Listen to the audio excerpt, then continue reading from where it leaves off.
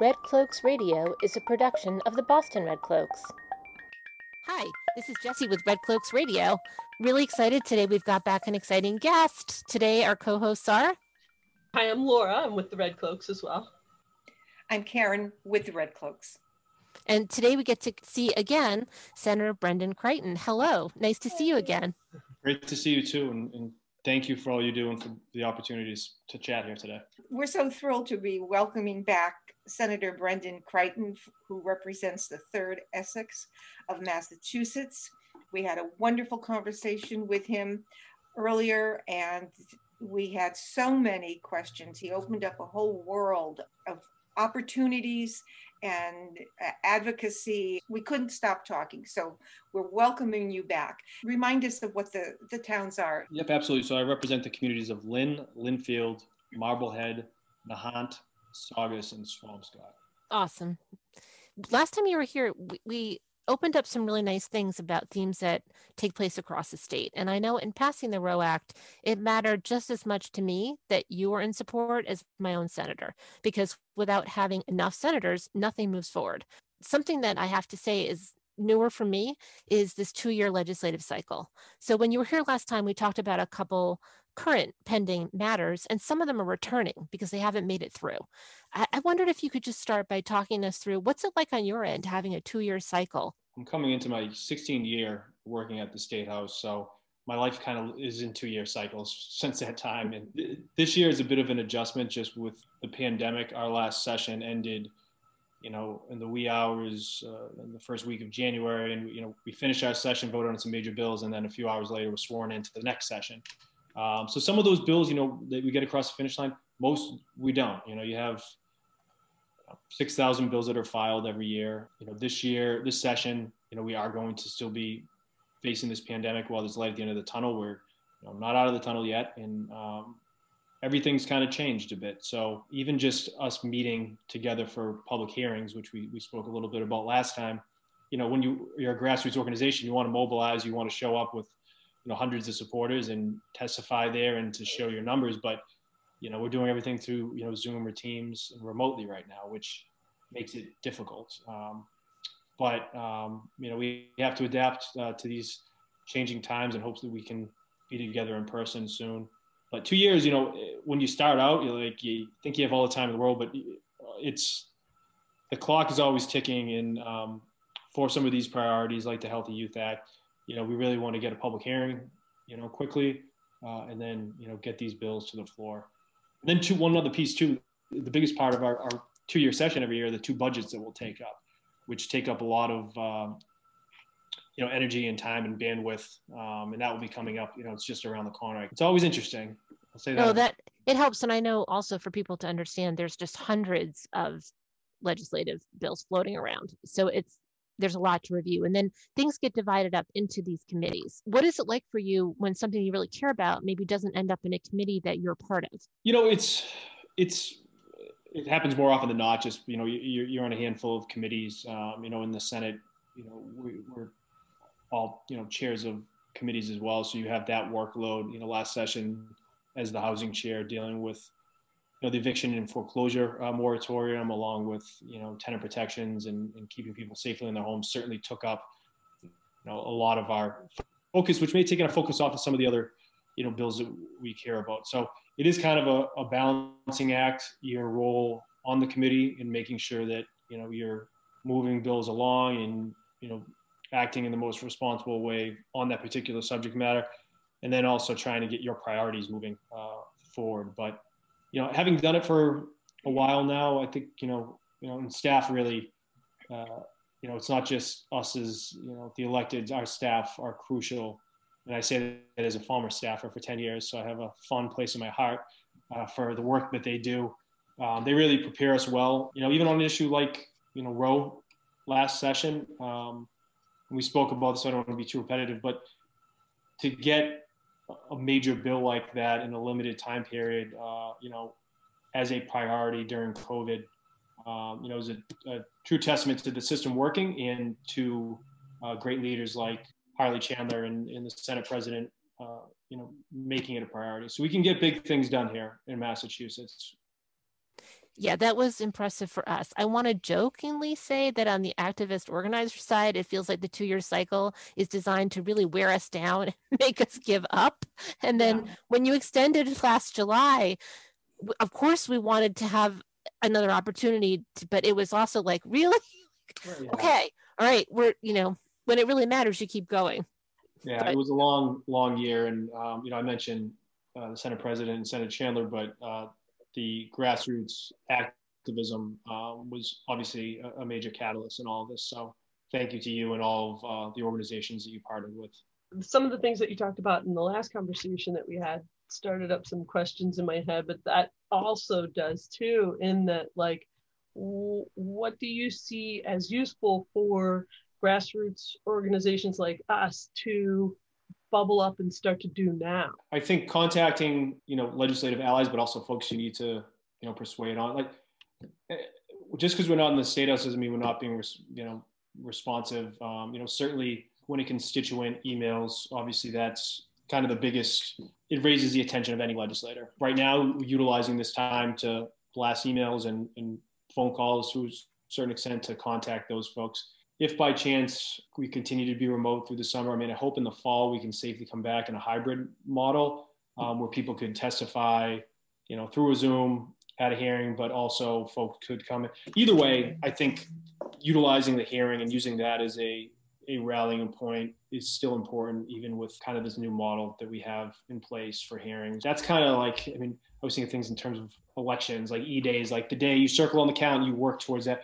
I would use that as the first day that you're working towards to building that momentum. And then, getting that out of committee obviously is a difficult thing when the committees have hundreds of bills before them to try to get that one moved quickly. But I think what you did worked, right? So I shouldn't be answering this question for you. I think you were successful, and I think communicating with legislators does matter, even though sometimes it may seem as if it doesn't at the time. We made a number of trips to the State House in BC COVID, and along with trying not to burst out laughing as people were staring at us and tittering and pointing, we were thrilled to visit legislators in their offices. We were thrilled that they were thrilled that they sat down with us and talked, that their staff welcomed us, and one even gave us candy and water. And so it's a thrill for us too. It really is. So you expect to see us running through the halls as soon as possible. Can't wait. I have very fond memories throughout my time in the building. I miss it very much.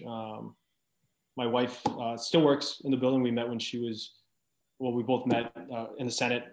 So spent a lot of time up there, and it's strange not being back right now. I really miss it. And, it's a people's building, so it's fun to have, you could bump into random constituents that are up there, or people from back home there to advocate for a bill. The advocacy still is there now. I can't wait for it to be back in person. As an educator, I've worked in Somerville High School, Everett, Cambridge, so very close to Lynn, and had lots of colleagues that worked in the Lynn schools. And I would go into a school where I was not allowed to answer certain questions. And so it just makes me think about the fact that that kids in school, that teens of all ages have these questions. They're out there, and yet educators like me, because we don't have a mandate yet, aren't allowed to answer these questions and give the right information, the accurate information out there. So kids are still not getting what they need. And yet, when I started in Somerville, it was like the early 2000s, and there were 60 pregnancies, 60 in the high school at that time. And so I wonder, like, okay, so is anybody looking at, like, there has to be the decline of pregnancies based on the education that's out there.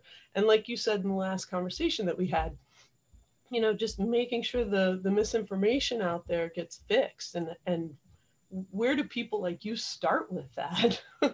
I think the work that's been put into this bill for years has laid solid groundwork to move it forward, and I'm hopeful it passes. But I don't understand why this is a subject matter that we're not teaching when it's obviously a part. The stats show it's a big part of young adults' lives, and it could create a framework and a foundation for them to build healthy relationships. Like we said earlier, it empowers them to make the right decision for them and their body. It does seem like we're, stuck in another century really, or another time where, we're starting to progress in so many ways as a society, yet even in Massachusetts, we don't have this standard in place. The results and the statistics are there, and the public health community is certainly rallied around this. Obviously, grassroots organizations like your own, parents, students. I think we have the facts on our side on this one, but we still need to crack away at some of those fears that we've talked about a lot. I know you mentioned that we were trying to sort of talk through some of the barriers. Where are those barriers? Who are the people that are afraid of, especially the Healthy Youth Act? And I wondered whether you found that it's definitely not educators, I know that, but do you find that it's parents that are really afraid? Or like with the Roe Act, we found that it was mostly older white legislators. White male legislators, sorry. Thankfully, I hope I'm not considered in the older category just yet, so I can exclude myself from it. But not enough white hair. Yeah, well, thankfully the lighting's just right here. But everyone's district is so different, right? So like, it's easy for me to sit here and say, be a champion for these progressive issues and kind of throw caution to the wind in terms of, what my, constituents. I mean, it wasn't without pain. Don't get me wrong. I was raised Catholic. My son's in a Catholic school right now in kindergarten. And, there are many people here, many of my supporters that are no longer my supporters. And it is what it is. And I imagine in many districts across the state that maybe lean more conservative, that pain was felt even greater. It's not that folks that are opposed to this or hesitant are necessarily, coming from a bad place. Some legislators or elected officials just in general, they treat the voice of their constituents in such a way that, to contradict what they're hearing and who they're hearing from would be to not be doing their job, not be, upholding what they believe their duty is as an elected. So I think it's raising the voices that may not be speaking loudly on this to counteract that, a lot of the fear mongering and a lot of the constituents to reach out. And then there are some folks that you're never going to move on this, but I do think that we care about issues our constituents care about, and even if we're not going to get to their viewpoint, like we want to have those conversations, and we want to, legislators can be moved depending on how their constituency is voicing their concerns. So I just keep at it, keep doing the work. And I do think that we're moving in that right direction, or left direction, but we're moving there. But, change is hard. It's a really good segue. I want to ask you about that overall progressive arc and where we are at the national level. Really curious to see how you feel things are sitting in Massachusetts. We're so blue, on the map. And yet when we went through the Roe Act and we look at things like Healthy Youth, well, it feels like a progressive state would have passed the Healthy Youth Act years ago. So we bump into this interesting distribution across the state where there's conservative people kind of everywhere. The Catholic influence, also part of my family life, is, across the state. Interested in knowing, do you feel like we'll be bluer this legislative session? Do you feel like some of the, tipping points have maybe been reached on different issues like housing, certainly looking at racism in the state and trying to dismantle white supremacy nationally, and what we can do at the state level? How does it feel to you? I feel like the momentum's heading in the right direction, certainly. And, we always want to do more, but if you just look at the last session, whether it's, with police reform, our climate bill, some of the healthcare bills that were, compiled in that larger piece. Transportation, there were issues there, obviously, with the governor at some points and some of the more progressive things we were pursuing there. Any disagreements between the House and the Senate and the pandemic, they kind of threw that off a little bit. But we're starting to have these conversations, and they're not, brand new or radical ideas. They're policies that even our Republican governor, would vote on. I mean, not in the case of, or not vote on, he would, sign and be supportive of. I mean, on the housing end, and again, we didn't get everything we wanted, but we have some of the highest costs of home ownership and rent in the country. And I believe a lot of it's because of snob zoning laws that don't allow for, building really multifamilies in communities that are trying to keep people out. And again, we talked a bit before about housing segregation. I won't dive into that, but our bill took the governor had been pushing for housing choice to allow for communities, to make it easier for communities to vote with a simple majority for development projects. But we went a step further, and people said it was pie in the sky when I started as housing chair, and they said, we applaud you for your, desire to get this done, but it's never going to happen. And it was a mandate to force communities that have public transportation, MBTA communities, to build multifamilies.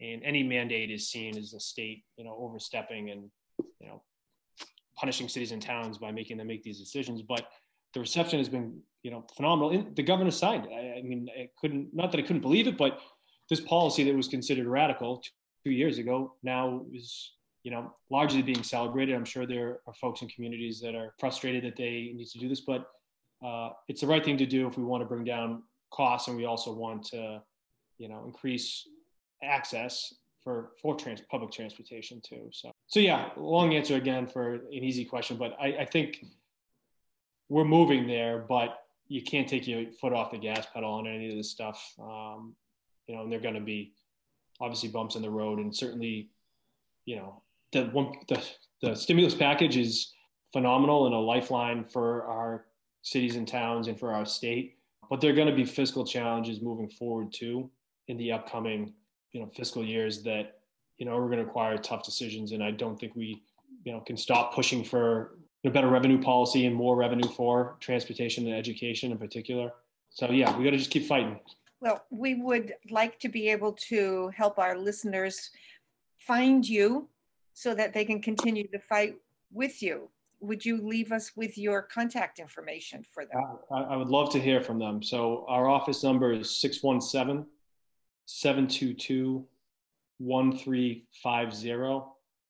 And, while we're not in the State House, we get emails for any voicemails that are left there. And we do have, staff in there from time to time as well. And then, our email is probably the best way. It's Brendan, BRENDAN .Crichton, CRIGHTON @masenate.gov. The easiest access to that's probably on the state's website. Would love to hear from you, whether it be, suggestions, ideas about policy, but also criticisms too. I mean, we always want to be improving, and we want to be able to, look at ourselves and the work we're putting in and make sure that we're staying on the right track and doing everything we can. Thank you so much for coming back and chatting with us, and we will look forward to continuing the conversation during this lengthy 2-year legislative session ahead of us, where we know we're going to see a lot of progress. We can feel it already. Yeah. All right. So much, That first Senator. time's always the hardest. It was wonderful to have this conversation with you, Senator. Thank you so much for making time. And also my thanks go to John T. Bolt as well for opening the door for us. Thank you both. Great. Thank you, Karen, Laura, and Jesse. And I'll pass that along. Yeah, the staff's great. And hopefully you can meet them in person at the State House one day soon. Yay. I'm looking forward to it. You've been listening to Red Cloaks Radio, a production of the Boston Red Cloaks. Find us at bostonredcloaks.com and have a great day.